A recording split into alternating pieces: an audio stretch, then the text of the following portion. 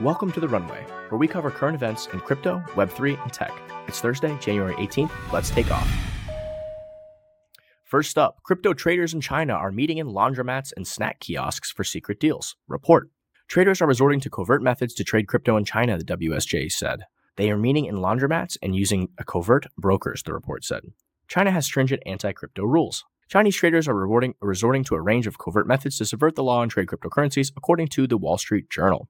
Others are easily able to access crypto exchanges based outside China using virtual private networks. It added, it used to be that you meet someone in the back alley and hand the dealer bags of cash in exchange for what you want, Ben Charoen-Wong, an assistant professor in finance at the National University of Singapore, told the outlet. I think that, censorship-resistant technologies will continue to evade control, right? That's the whole point of the technology is sort of to enable and empower freedom, right? So very similar to what we saw with Bitcoin mining, where, today we actually have more Bitcoin mining going on in China than existed before they instituted their authoritarian ban. We're seeing the same thing just with people operating crypto, right? Peer-to-peer, it's almost impossible to stop. Just like it's impossible to stop people from downloading songs or pictures or whatever from the internet. You just can't stop it. Next up, Bitcoin halving, next major catalyst after spot Bitcoin ETF approvals, but history shows Bitcoin could dip to 34,000 by April. So who knows what happens? I mean, anything that happens, price is just speculatory. It's very hard to predict these things with a crystal ball in the short term. But I would say yes, the Bitcoin halving is definitely a major catalyst. It's going to, shake some stuff up around mining companies and challenge profitability models. So, but historically what we've seen is sort of this supply shock that occurs sometime after the halving, which results in, even if the demand remains the same, in the supply shock, will eventually work its way through. And, the price has to move up or down to reflect that. And usually it's up to reflect the supply shock, right? And this is sort of just built into Bitcoin's inflation model with its halving every 4 years, roughly. Next up, crypto fraud is less than 1% of the annual $3.2 trillion in illegal activity in the traditional fiat monetary system. Here's an interesting quote here. The current perception of the scale of fraud in the cryptocurrency and blockchain technologies ecosystem, now based largely on the scale of and level of headlines dedicated to the FTX fraud and Bankman-Fried's twisted branding of the effective altruism movement, along with the perception and supporting narratives that crypto is intrinsically fraudulent, does not match the real numbers relative to the roughly $3.2 trillion in annual illegal activity in the traditional fiat monetary system. Details here. So here's an interesting graph just to kind of show you where crypto ranks when it comes to just global money laundering and different corruption, fraud, et cetera, right? So of the $3.2 trillion, this giant circle, the 99.4% plus is the traditional fiat money that's, being used in these different things. So it looks like Dr. Andrzej Wizdalski is a lecturer at the University of Western Australia, recently compiled reports from the United Nations World Economic Forum and crypto analysis to produce this chart here. In 2022, the crypto and blockchain industry fully demonstrated frontier domain dynamics as it dealt with widespread fraud and wealth destruction. While it is important to sympathize with those financially impacted and pursue law enforcement and legal action to deal with the outright fraud, we remain convinced that this churn is effectively the period of creative destruction in blockchain. And very interesting takes here. Let us move on to our next article, which sort of ties all this stuff in. Stablecoins enabled $40 billion in crypto crime since 2022. So when we're looking at, the crime that did occur in the crypto industry, we can further break it down here. And it looks like a new report from Chainalysis finds that stablecoins like Tether tied to the value of the US dollar were used in the vast majority of crypto-based scam transactions and sanctions evasion in 2023. You can pull up this sort of chart here and we can look at it. The orange sort of represents Bitcoin. And in 2021, 2022, you can see that the volume of any kind of illicit transactions or fraud is largely swinging to the US dollar represented on chain with the stablecoins, right? So any fraud that does happen in the industry, the majority is actually not occurring in 2022, 2023. It's not occurring with Bitcoin and sort of the decentralized cryptocurrencies. It's occurring with these sort of centralized stablecoin issuers and stablecoins themselves based off of the US dollar, right? So some very interesting analysis here. Illicit transaction volume by crime category. What we also found in 2023 is that if you look at this chart, you can look at the stablecoin crime, and then you can go to these sanctioned entities and sanctioned jurisdictions. And actually, a lot of this supposed crime is actually just sanctioned jurisdictions really utilizing, essentially the people. A lot of this is just people in those nations, right? The mother in Iran who wants to protect herself from hyperinflation. The wife who's getting beat in this country and has no, it's illegal for her to open a bank account, right? Because of the repressive nature of her country, right? She's the one who has access here, and she may live in a sanctioned jurisdiction, right? Is it really ethical for, what the West is sort of doing there, sanctioning the average person who is just trying to survive and get by and just trying to not be debased? I would argue that it's not ethical to do that, right? And a lot of the sanction stuff really hits and hurts, the poorest people the most, right? With North Korea, even is another example. We were sanctioning North Korea, but really it's sadly Kim Jong-un he's got his underground basketball court and he's hanging out with Dennis Rodman. He's got his Ferraris, he's got his missiles and all of his stuff. Is it really affecting him that much? I mean, a lot of people can argue that the answer to that is really no. So some interesting stuff here. Tether's ethos revolves around transparency, compliance, and proactive collaboration with relevant authorities worldwide. So the interesting part is if law enforcement sort of does their job and they identify, sadly, we don't want to identify the mother who's saving, $200 for her kid's education, even though she's in a sanctioned jurisdiction. But, larger transactions that are from government entities, Tether and Circle, they can actually freeze these assets on chain. These are not decentralized in the same sense of a currency like Bitcoin, right? So if it is possible, if law enforcement does their job, a lot of these assets can sort of even be frozen on chain to comply with, sanctions and different stuff. My take is that a lot of this is, obviously there's scams and all sorts of stuff going on, but, a lot of it is probably the average person who live in these sort of oppressed regions just trying to have some way to sort of protect their purchasing power and access to the US dollar. Here we have a quote from Chainalysis. Fearman says that Tether's efforts to freeze criminal funds are having an impact and more enforcement could help end stablecoins exploitation by criminals. Just as we've seen with compliant exchanges dominating more and more of total transaction volumes, illicit activity gets pushed to the fringes, Fearman says. Despite Tether's ability to freeze funds, Chainalysis data suggests that illicit use of stablecoins has so far dwarfed those seizures. West, the prosecutor, notes that most Tether associated with crime is cashed out for another currency long before anyone identifies it. That means Tether hasn't yet come close to solving the underlying problem. I applaud it. I'm all for it, West says of Tether's efforts to freeze criminal assets. But when we're talking about billions and billions of dollars in assets moving, I just think this is one piece of the puzzle. There are so many more pieces, and the bad actors are so far ahead of us. The question is, like I said, let's dig down and look at the actual illicit activity. Let's even break it down further and do a little bit more research, and let's see if it's, a lot of it's occurring in a sanctioned jurisdiction. Is this just the average people just trying to protect themselves and have, some future for their children? And is that what this is? Or is this actual terrorist activity? And there should be a differentiation there, in my opinion. Let's move on to our next story. Bitcoin mining sustainable energy usage hits all-time high of 54.5%.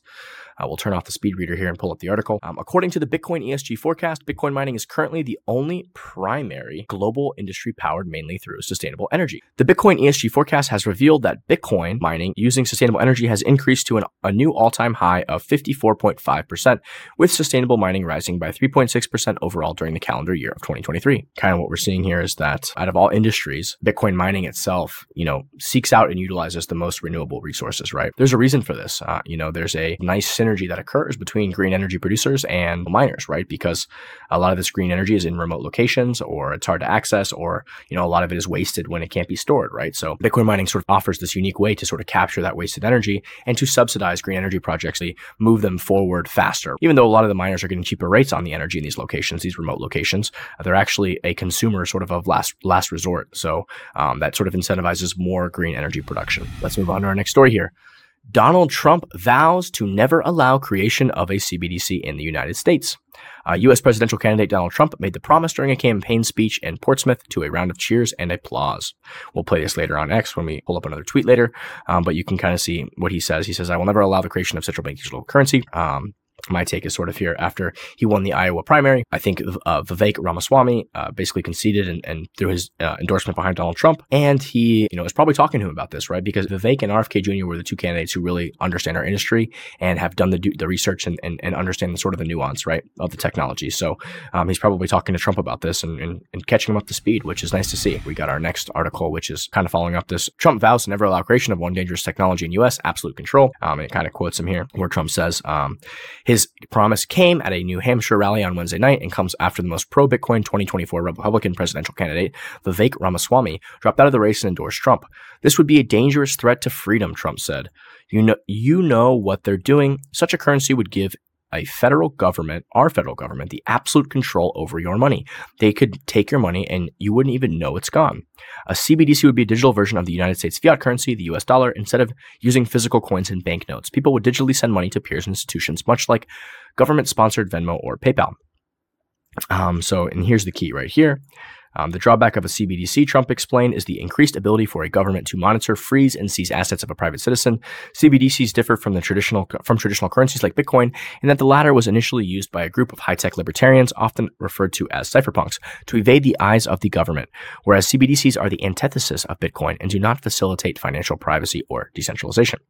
I think we hit the nail on the head here. Let's see here. CBDCs are an attempt to use the underlying design of Bitcoin, but with a centralized administration. Therefore, they are as dangerous as any central control mechanism used by authoritarians. Donald McIntyre, senior editor of ETC Cooperative, told the Washington Examiner. Could not agree more here with the take. I think he just knocks it out of the park. And it's good to see that more political candidates are stepping up to defend our freedom. Next up, a little interesting article I thought, and something to think about, right? Crypto can make messy divorces even messier. Crypto's unique nature makes it trickier to recover typical assets in a marital split. Imagine having listened to your soon-to-be ex-spouse go on and on about Bitcoin, only to hear him claim crypto poverty when divorce papers are served. Why it matters. Crypto's unique nature makes it trickier to recover than typical assets in a marital split. The big picture, the fact that crypto can be self-custodied or held on a USB drive doesn't change what spouses are legally entitled to, according to Citrin Cooperman's advisor, Mark Michael. What he's saying. Usually the first place I'm going to try and identify is the on and off ramps. There's a limited number of ways a person gets their cryptocurrency, but mostly they buy it on an exchange, right? So interesting, right? Because crypto is property, right? So if you're married and you have property and you've acquired it while you're married, your wife or husband could be, due to their share of that property, right? It just makes sense. Of course, obviously, it might be harder to identify if you're not paying attention. Let's move on to our next story. Tether makes $380 million Bitcoin purchase, holds 66,465 Bitcoin. Very interesting move here by Tether. I'd love to see it. They're basically have taken sort of their profits they're getting from the U.S. government, which is, if you're buying government bonds and stuff like that, and you're issuing tokens off that, they're actually making a very impressive yield off of those sort of treasuries that they have, and they're using that their profit to sort of acquire Bitcoin and acquire more holdings and get involved in mining, stuff like that, right? So it's nice to see them to reinvest back in the ecosystem and support sort of the decentralized ethos of the space, while also, following through on their core business model. I think there's been a lot of Tether FUD over the years. At the end of the day, I think I saw that, I'm not sure what his name was, but I think he's a large hedge fund or banking advisor or something like that. And basically he said that I think he's responsible for sort of custodying a lot of their bonds or their assets. And he says that, he's basically putting his name out there, and the institution is like 100 years old, right? So he's putting his name in his institution as the CEO sort of behind Tether and saying, yes, I've sort of seen the attestations and they've got the goods, they've got the reserves there, and they are operating with billions of dollars of profit, right? So that is very good for the space in a lot of ways. Next up. Here's why Bitcoin's hash rate fell by 25% 3 months before next halving. The Bitcoin hash rate tumbled 25% since the weekend, raising network security concerns as the halving event nears. The Bitcoin hash rate has experienced a 25% drop since the weekend, raising concerns about the security of the network just ahead of the highly anticipated halving event. Interesting, what could this be? Why is this happening? I think that the security implications are pretty much overblown here, but here's a little tweet kind of diving into it a little bit by Dennis Porter. Bitcoin hash rate hits lowest point in months due to miners giving back power in response to extreme winter storms across the USA. This ensures that families are staying warm and hospitals stay open to save lives. Bitcoin is one of the best grid balancing tools on the planet. So, really, really kind of cool here example of, curtailment happening in real time, right? As Texas is sort of the mining capital of the world now, most of the hash rate is in, the US, and Texas is a big part of that. And, basically these curtailment programs are sort of being called into action here.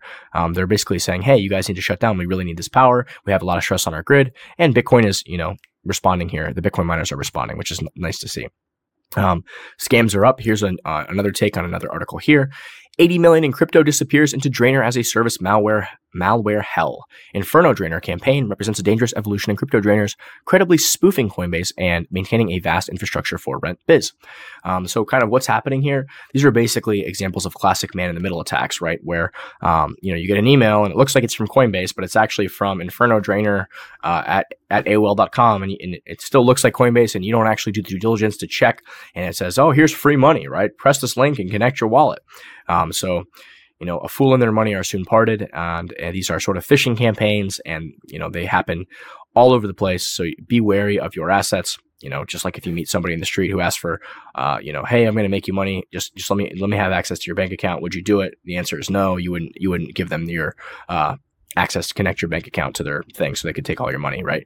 So same thing here. Be diligent. Nothing is ever free.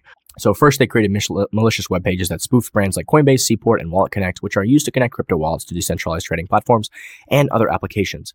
This idea was to lure unsuspecting users into connecting their cryptocurrency wallets with the attacker's infrastructure. to the group IB analysis on Inferno Drainer. In other words, Marks believed they were using the legitimate services, but in reality, they were unwittingly authorizing the malicious siphoning of funds. Worryingly, the scripts the cyber attackers used for the Web3 impersonation are available in GitHub repositories or as a separate .zip file hosted on a file sharing site, the researchers noted. Meanwhile, to attract targets to the sites in the first place, the adversaries promoted the pages on social media sites, including X and various Discord servers. As lures, they promised free airdrops at crypto tokens as an opportunity to mint non-fungible tokens, or ironically, compensation for outages caused by cybercriminal activity. In all, the Inferno Drainer assailants here spoofed dozens of companies that offer specific coins, tokens, or exchange services. So I see these on X all the time. Links and tags, I just report them as spam and, or as fraud, financial fraud. It's good to continue to do that. But, again, like I said, a fool and their money are soon parted. So be vigilant out there. Be careful. Don't let people impersonate. Don't fall for these easy scams or even some well-executed scams. Always be skeptical, right? Don't click on links you get in your email that just is promising you free money or free funds, because nothing in this life is free. Let's move to our next story. Here is an interesting GameFi article about a company called Animoca Brands. So, Diary of a Disruptor, the future of metaverse and Web3 gaming, with CEO of Animoca Brands, Robbie Young. I thought this was kind of interesting. Looks like they're basically investing in all sorts of new sort of GameFi and Web3 projects. So our primary focus is Web3. When evaluating companies, especially startups, we ask ourselves how they leverage the tools, community spirit, philosophy, and ethos of Web3, but most importantly, the network effects of Web3. The ability to offer something genuinely transformative is crucial. Web3 isn't merely an additional marketing strategy or sales channel. It signifies a new way of engaging with customers and nurturing relationships. This distinction is significant, particularly for traditional corporate entities that inquire about their involvement in Web3. For many consumer companies, Web3 presents an opportunity to establish a direct relationship with consumers, right? Which is often lacking in traditional digital commerce. Instead of marketing through intermediary platforms like social media or e-commerce platforms, Web3 allows companies to engage directly with consumers in a trustless, verifiable manner. At the end here, they sort of asked them, it's quite fascinating. My next question was about the major trends currently influencing the blockchain gaming industry. It seems like your core principle revolves around interoperability and the integration of diverse communities. So the cool thing about Web3 here is that at the heart of it all is this concept of ownership. Blockchain technology in Web3 enables true digital ownership, which is a fundamental shift. Gamers have been accumulating items and assets in games for years, whether through purchase, collection, or earning, but true ownership was often elusive. Now in Web3, once you own these in-game items, you possess the rights of a property owner. You can trade, gift, or sell them, opening the door to building digital asset value around these digital possessions. This technology is not going away. Web3 is this idea that gives users back ownership of their assets in these games, right? Just like social media right now, all the ownership is, all your data, everything sort of belongs to Facebook in a way, or to whatever social media company you're using, right? You're essentially the product, and they are packaging you up and selling your data away, right? And you really don't have any ownership of your experiences or your data. All the sort of ownership of the protocol itself, goes to Facebook. Whereas with Web3, the protocol itself is owned by the people, right? It's owned by the people who are using it. It's owned by the users. It's owned by the gamers, right? And Web3 and blockchain gaming is no different. Next up, we have a story about a company called Safari. Safari raises $2.4 million to build Google Analytics platform for Web3. A lot of privacy concerns around Google and the way they sort of capture their analytics, whether it's even legal. I notice a lot of things are changing. This team, so Google's plan to phase out third-party cookies by 2024 means marketers will no longer be able to use the tracking methods they've long relied on to understand user behavior, personalize experiences, and optimize campaigns. Acknowledging this impending shift, Safari empowers marketers with the ability to protect user privacy while collecting only the data they need to make informed decisions. I thought this was interesting hire here. Safari's team is a unique blend of growth and privacy experts. Their founding engineer, Ricardo Carvalho, holds a PhD in data privacy, and the company's technical advisor is among the leading experts on decentralized identity and privacy, having spent 6 years as tech lead at Consensus. So, very cool here. As blockchains evolve and as more stuff comes on chain, whether it's real world assets or NFTs or activity or staking contracts, all these different things, right? There's a lot of data that's sort of produced, right? And a lot of it is on chain, right? So it's obviously there's going to be, sort of firms who are going to capture some of those analytics, and they're going to package them and sell them to businesses and different things.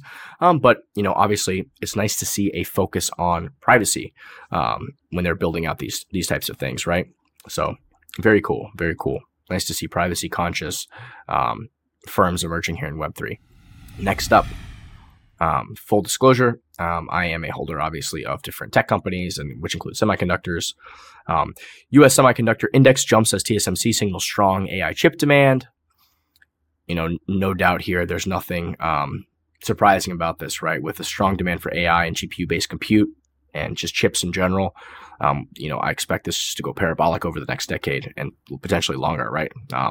Because chips, it's very resource intensive to make that little chip, right? It requires a lot of fabrication and super high and lasers and technology to sort of do that, right? And there's only so much silicon you can produce, right? There's a finite amount that can be produced currently. So no surprise here. That's going to continue to be bullish as the next decade plays out. Next up, Bill Gates floats global government during discussion of AI regulation with Sam Altman. If the key is to stop the entire world from doing something dangerous, you'd almost want global government, Gates said. Wow. The authoritarians are out in full force. That's my take here, right? So while I do think there's some benign maybe intent here of just trying to, stop bad things from happening, it's strange that the sort of answer is let's centralize more power. Let's be more authoritarian, right? Let's continue to consolidate, continue to centralize, right? That seems to be the theme here with a lot of these people who think that the government is really the answer to everything. Many of you remember a couple weeks back, I shared a video here about the government, the military basically saying that they're going to allow drones just autonomously. They're not going to take off the table that AI and drones can be used to just kill whoever they feel like, right? So without any human feedback. That was extremely disturbing, right? So people need to be careful what they wish for if they want the government to sort of, Big Brother to regulate everything. I don't know if Big Brother is always going to make the best decisions when it comes to that. And, that Pentagon drone story, or that story about, drones having autonomy to decide whether or not to kill humans without any human, being involved in that decision-making process is extremely disturbing and extremely Orwellian. All right, let's move on to some spicy takes. First up, Uber CEO has said that Uber will 100% definitely accept Bitcoin and crypto payments in the future. Very cool to see. Obviously, as time goes on, there's going to be more adoption, right? So this is just one step in that direction. You're going to see more and more companies as time goes on, and that's also shown on all fundamental charts that you could look at. The increasing adoption, the increasing usage, right? It's just sort of up and to the right. Just in, Bitcoin ETFs surpass silver ETFs in the US to become second largest ETF commodity by AUM, which is assets under management. It took about a week, and Bitcoin is now, larger than silver ETFs. Very interesting, but not surprising. Next up, Elon Musk. This I thought was absolutely fascinating. If you guys have some time, highly recommend listening to this. So what this is actually is Javier Milei's talk that he gave at the WEF in Davos, and he basically there was an AI that was used to translate using his voice, but it just translated it to English, right? So with his own accent, and I thought it was just fantastic, right? So this is just an example of AI tech being used to sort of enhance as a tool to sort of enhance different things, right? So it's about 23 minutes long. Highly recommend just taking the time to listen to all the things he's saying here. I'll play like the last, I think like maybe 1 minute or so here, because I think it is definitely worth giving a listen to. And those who are not, but are following us from around the globe, whether they're here or not, physically. Don't be intimidated by the political caste or the parasites who live off the state. Don't yield to a political class that only wants to prolong its power and preserve its privileges. You are social benefactors. You are heroes. You are the creators of the most extraordinary era of prosperity we have ever experienced. Don't let anyone say ambition is immoral. If you earn money, it's because you provide a superior product, better price, contributing to well-being. Do not yield to the advance of the state. The state is not the solution. The state is the problem itself. You are the true protagonists of this story, and know that from today, you have Argentina as an unconditional ally. Thank you very much, and long life freedom, damn it. Oh, that was just a fantastic speech, right? If you listen to the whole thing, it just gives you goosebumps. He just gets it, he understands it, and he sort of just knocks it out of the park. Next up, I thought this was a really cool response. It's a little bit longer. I probably won't read the whole thing here, but there was sort of this Mustafa Suleiman warns AI is a fundamental labor replacing tool over the long term. It seems like just sort of people begging for regulations before we really have any actual things to regulate just yet, before we know what we're actually, regulating, right? So Daniel Jeffries has a really cool response here. Imagine if all the people creating the web browser and the early internet were constantly warning you that the internet would destroy the world instead of doing what it actually did, which is make the world more connected than ever before while giving you access to all the world's knowledge. We probably would have a bastardized version of the net, not the open, democratizing net that let anyone communicate with anyone else directly over massive distances. Of course, every technology has its downside, and the internet has some, and AI will have some too. But I don't understand this obsession with people who work in AI and want to tell you all the bad things that it will do. The mainstream media just eats this stuff up because that's what they do, conflict and horror. So they happily keep asking the same questions like when will AI kill us all or destroy all the jobs? And these folks just keep answering. Tonight's story is doom. When will we wake up from this collective delusion and realize that this is subconscious status seeking by folks who want to inflate their importance in the world and that there is no basis for what they are saying? How long will it take before we realize that what Altman said recently is the most likely scenario? That AGI will arrive and it will change the world, but not as much as we expect. Just like every technology before it, we find balance with technology. We adapt. That's what we do. So, very interesting, worth a read. I like this last part at the end. They are leading us to a world where one or the more important technologies of the future is crushed and controlled by a tiny group of people who can censor anything and bend the AI to their worldview and filter out everyone else's instead of you interacting directly with people. Once people default to asking AI for everything, instead of looking it up themselves, AI becomes our interface to the digital world. We don't want the interface controlled by a few companies who can warp it and force it down a narrow channel with a limited worldview, rather than showing you the vast and wonderful diversity of life. That's what you should really fear, not AI turning you into a paperclip. You should fear people who think open is dangerous, when open is the foundation for all greatness, right? So we've sort of seen this, and I always rag on OpenAI about this, but the company was called OpenAI, and now they are closed. They've done the complete opposite of what their ethos of their company is. It's just absolutely ridiculous. But kind of what he's describing here is exactly what's happened with Google, right? Instead of looking it up themselves, everybody just goes to Google that, right? And Google is now involved in the same exact thing. They are controlling the interface and they are warping it and they are forcing you down a narrow channel, like he's talking about here, in a limited worldview, right? They're pushing propaganda and nonsense blogs up to the top of these search results, right, to try to bend people and essentially manipulate people and socially sort of engineer people, right? So we're seeing the same thing with when I use ChatGPT. I get the same responses and the same kind of engineering and this sort of imposing this social engineering on me, right? And I don't want that, right? I want an open AI. I want to see what's in the code. I want to be able to configure it and change things around, right? So I think he hits the nail on the head here. So great little read. Next up. Vivek Ramaswamy, we talked about this sort of earlier. I think this is a big part of why Trump is coming out against anti-CBDCs. And it's nice to see, right? Because, CBDCs are really the antithesis of what Bitcoin is. So let's just give this a quick little play right here.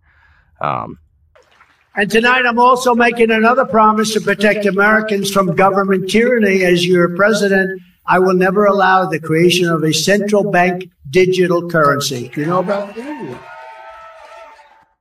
So you can hear the applause and cheers. It's nice to see Trump getting on the right side of history with this one. Next up, I'm kind of further touch on this, which I thought was kind of interesting, right? Donald Trump's trading card team to release official Trump trading cards on Bitcoin ordinals. So great news. Something amazing is coming your way. You purchased 100 digital trading cards on collecttrumpcards.com. Mugshot edition. As part of your purchase, you get a one-of-one Trump digital trading card NFT. Your one-of-one card will be minted as a Bitcoin ordinal. So it looks like there's only going to be 200 of these one-of-one Trump digital trading card mugshot edition Bitcoin ordinals will ever exist in the world. The first ever Trump trading card officially created on the Bitcoin blockchain. I think this is really freaking cool, right? So it seems Trump is starting to learn and sort of get involved in the ecosystem, right? He's he said some anti-Bitcoin sort of things 4 or 5 years ago, and I think since then he's evolved as an individual, and hey, there's some business opportunities here. Hey, there's something here.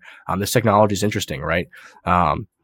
Very interesting, right? So he's actually capturing this sort of historical moment, this cultural moment where a former president was basically arrested and taken in for a mugshot, right? I think they got that Fanny lady who's using her boyfriend and paying him a bunch of money, and they're going after Trump in Georgia. I mean, it's just absolutely absurd what's happening in America. Totally, whack. You see this stuff in third world countries, kind of what's happening right now. Crazy behavior, and to sort of capture that moment and put that on chain, I think is actually a very wise move, right? I mean, I could see these ordinals being worth, I might have to figure out how I can acquire one, right? I think it's capturing sort of this cultural moment in history, and it's taking that and sort of putting this on chain. I think it's just fascinating. It's a fascinating thing. Let's move on. In your opinion, who would be the best representative of Bitcoiners to go on Joe Rogan's podcast? And I think there's a little vote here. We have Michael Saylor, Robert Breedlove, Jack Mallers, Saifedean Ammous. Love all these guys. I think the votes got it right with Michael Saylor. Robert Breedlove would be my second choice, just because he's so well versed for a long format conversation, and he's talked to his podcast, the What Is Money Show, is fantastic. Highly recommend. There's so many great episodes. I think the first 8 or so, or first 9, I believe, are a conversation with Michael Saylor going down the rabbit hole about Bitcoin. I'll have my editor put that information in the show notes here, but great resource.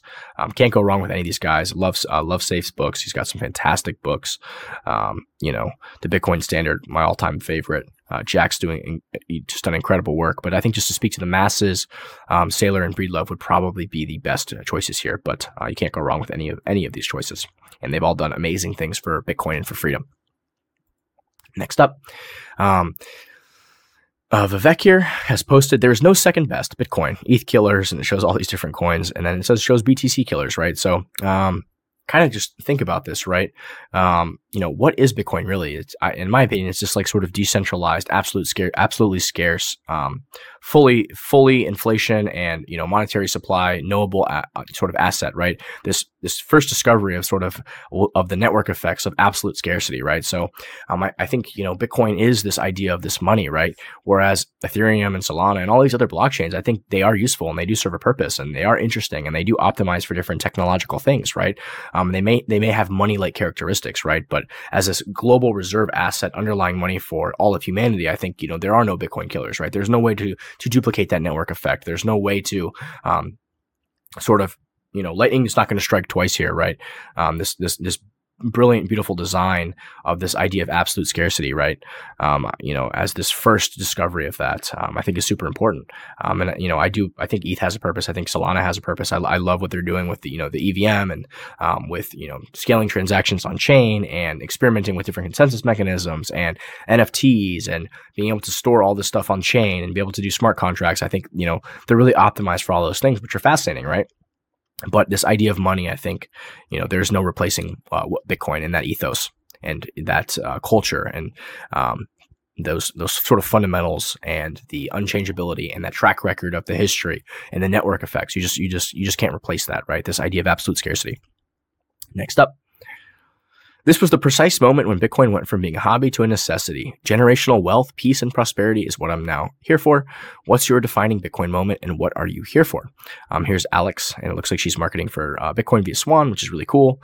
Bitcoin really does make you think about, if you have kids, it makes you think about, the future. It makes you think about being able to sort of protect your life energy, your work energy, right? You don't want to put, money into a fiat currency that is going to just perpetually and constantly be debased, right? Where you're not encouraged to have any savings, right? So, Bitcoin is money that you can use, and it's also money that you can have for a rainy day, right? You can sort of save for the future. You can sort of capture that life energy. And when there's an opportunity to deploy that, you absolutely will deploy that for something that is going to generate more revenue for you, right? But it's also will allow you to sort of have this savings that's protected from parasites that you can that can give you that security and that can give you that safety. And finally, Elon Musk at it again. So hot right now. He's got the Davos, the Milei speech. Thank gotta love it. He always crushes it out of the park with the memes. I love this one here. We got our buddy Klausy Schwab here with his little communist badge on. You're going to blame me for everything? You're going to just blame everything on us and leave? And then you got Javier Milei. See. Classic. Well, thanks for listening, guys. Stay safe, stay blessed, never stop learning, and keep an open mind.